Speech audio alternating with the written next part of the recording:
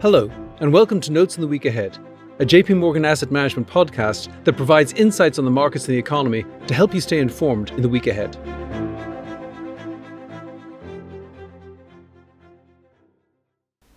Hello, this is David Kelly. I'm Chief Strategist here at JP Morgan Asset Management. Today is September 5th, 2023. Jay Powell's oratory hit a rather poetic vein in his recent Jackson Hole speech when he compared the current management of monetary policy to navigating by the stars under cloudy skies. It's easy to appreciate his predicament. For the last year and a half, the Fed has been engaged in an aggressive campaign to slow the economy in order to reduce inflation to its 2% target. However, the data have left Fed officials very confused, with growth proving resilient even as inflation has fallen sharply. Part of the confusion may stem from an over-reliance on traditional indicators and relationships that just don't work as well in the economy of the early 2020s. In particular, portents of recession, such as a heavily inverted yield curve or a slump in the index of leading economic indicators, may be less reliable than in the past. In addition, there are good reasons to believe that a tight labour market may not be as inflationary as it was a few decades ago. One step to understanding the economic and financial environment of the 2020s is to see why these indicators may have lost their predictive ability.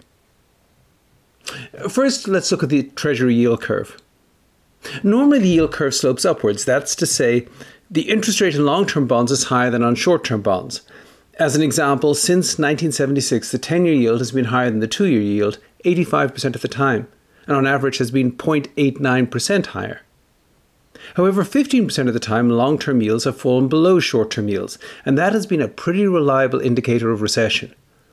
Since 1976, there have been 6 US recessions, and the monthly average spread between 10-year yields and 2-year yields has turned negative before 5 of them, with an average lead time of 15 months. Just for the record, this didn't quite happen before the pandemic recession, but the yield curve can be excused for not forecasting a virus. Moreover, since 1976, there have been no cases of a prolonged inversion of the spread between 10s and 2s that didn't precede a recession. Most recently, this spread turned negative in July 2022 and has stayed this way for 14 consecutive months. So why has there been no recession yet? Well, on balance, it is a troubling statistic. However, to see why it might be misleading this time, it's important to understand why it's worked in the past. Logically, the yield curve should normally slope upwards. Due to their higher duration, the total return on long-term bonds is more volatile than on short-term bonds, and investors should be compensated for this volatility with a higher yield. In fact, the only reason someone should accept a lower yield on long-term bonds than short-term bonds is because they expect interest rates to fall, generating capital gains in long-term bonds and reinvestment risk for short-term bonds. And that's exactly how interest rates and recessions have played out in the past. When investors sense that the economy is in trouble and the Fed is likely to respond, they pile into long-term bonds, driving long-term yields lower and inverting the curve. However, things may be a little different this time around, as the Fed has very unusually stated that it has pushed monetary policy to a restrictive mode and intends to cut the federal funds rate over the next few years as inflation fades, whether the economy falls into recession or not. It should also be noted that prior to 2012, the Fed never provided explicit guidance on where the federal funds rate would be in the long run, and that since then there has never been a bigger negative gap between their long-term expectation, currently 2.5%, and where they're holding it today, currently between 5.25% and 5.5%. Another warning sign of imminent recession is the now 16-month continuous decline in the index of leading economic indicators. By way of background, the Index of Leading Economic Indicators traces its origins to work done at the National Bureau of Economic Research in the 1930s and 1940s to try to predict US business cycles. In the early 1960s, the US Department of Commerce took over the publication of the index, and in 1995 they in turn passed the job on to the Conference Board, a private sector economic consulting firm. The index is composed of 10 economic series, and changes in each of these series are divided by their individual standard deviations, so they should each over time have a roughly equal weight in determining the change in the overall index. The word leading, by the way, in this context doesn't mean most important. It means economic series that tend to lead chronologically turns in the business cycle. According to the Conference Board, the index leads changes in the business cycle by about 7 months. If this is true, then the economy ought to have fallen into recession by the end of 2022 and not still be seeing healthy growth as we enter the fall of 2023. So why the false alarm? The answer seems to lie in the evolution of the economy over the years and the peculiar nature of the pandemic recession and its aftermath. In particular, 4 of the 10 leading indicators refer directly to conditions in manufacturing, even though manufacturing as a sector now accounts for just 8% of payroll employment. Moreover, the pandemic saw an immediate surge in the demand for goods and a slump in the demand for services, followed by the reverse as the economy recovered. An index that emphasised manufacturing would therefore very likely underestimate economic momentum over the past 2 years. In addition, the slope of the yield curve is one of the indicators which, as noted above, may currently be providing a too negative prediction on growth.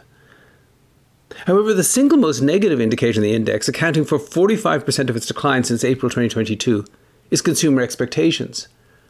This is an equally weighted average of indices of consumer expectations for economic conditions 12 months ahead, according to the University of Michigan, and for business conditions 6 months ahead, according to the Conference Board. These numbers have been consistently below average since the pandemic, even relative to what would seem to be implied by the economic data themselves. Indeed, overall consumer sentiment in July 2023 was lower than it's been 82% of the time since 1978, even though the combination of unemployment and inflation, the so-called misery index, was lower than it has been 83% of the time over the same period. This suggests 2 problems in using consumer expectations as part of a leading economic index. First, because of political partisanship, negative cable and social media feeds, and the aftermath of pandemic restrictions, people may be feeling unreasonably gloomy in ways that don't actually impact their day-to-day spending. Second, the economy counts by dollars, not by heads. Consumer sentiment among the more affluent households appears to have recovered from the pandemic much more rapidly than among the less well-off. However, more affluent households have a disproportionate impact on aggregate demand, so even if confidence overall is low, a broad sentiment index may overstate the problem. In short, the index of leading economic indicators may be painting too dire a picture of economic prospects, and could well remain that way for some time to come. Finally, traditional indicators may also be missing the mark in predicting persistent inflation. In particular, in the June Summary of Economic Projections, most members of the Federal Reserve's Federal Open Market Committee in effect professed that an unemployment rate of 4% or higher was necessary to attain the Fed's long-term objective of 2% inflation.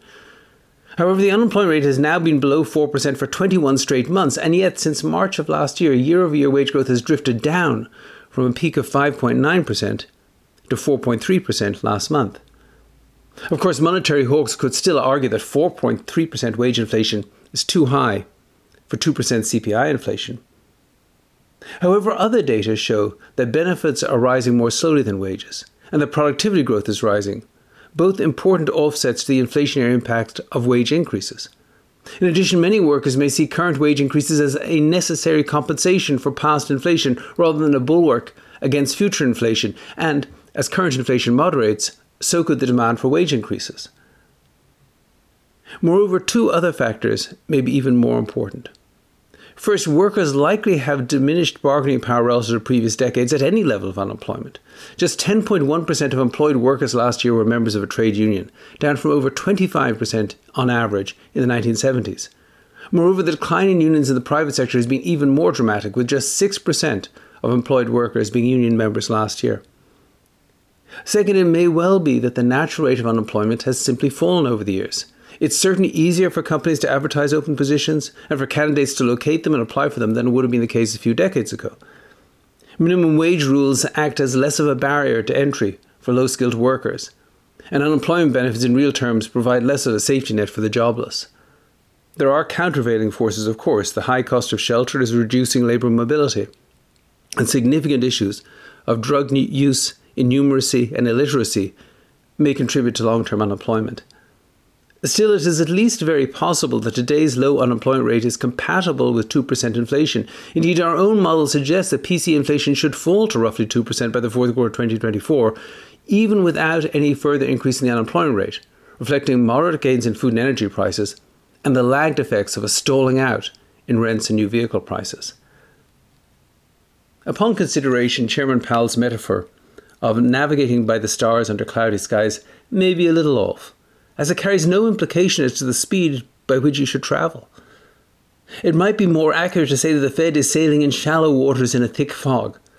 It should be moving very slowly and be ready to halt or reverse its monetary tightening. while leading indicators of both recession and rebounding inflation have proven faulty in 2023. The risk of the former seems greater. Consequently, investors would do well to maintain a well-diversified position with a strong focus on valuations, in case, despite their best intentions, the Fed allows the expansion to founder on the as yet unseen rocks of recession. Well, that's it for this week. Please tune in again next week, and if you have any questions in the meantime, please reach out to your JP Morgan representative. This content is intended for information only based on assumptions and current market conditions and are subject to change. No warranty of accuracy is given. This content does not contain sufficient information to support investment decisions. It is not to be construed as research, legal, regulatory, tax, accounting, or investment advice. Investments involve risks. Investors should seek professional advice or make an independent evaluation before investing. The value of investments and the income from them may fluctuate, including loss of capital. Past performance and yield are not indicative of current or future results. Forecasts and estimates may or may not come to pass. JP Morgan Asset Management is the asset management business of JP Morgan Chase & Company and its affiliates worldwide.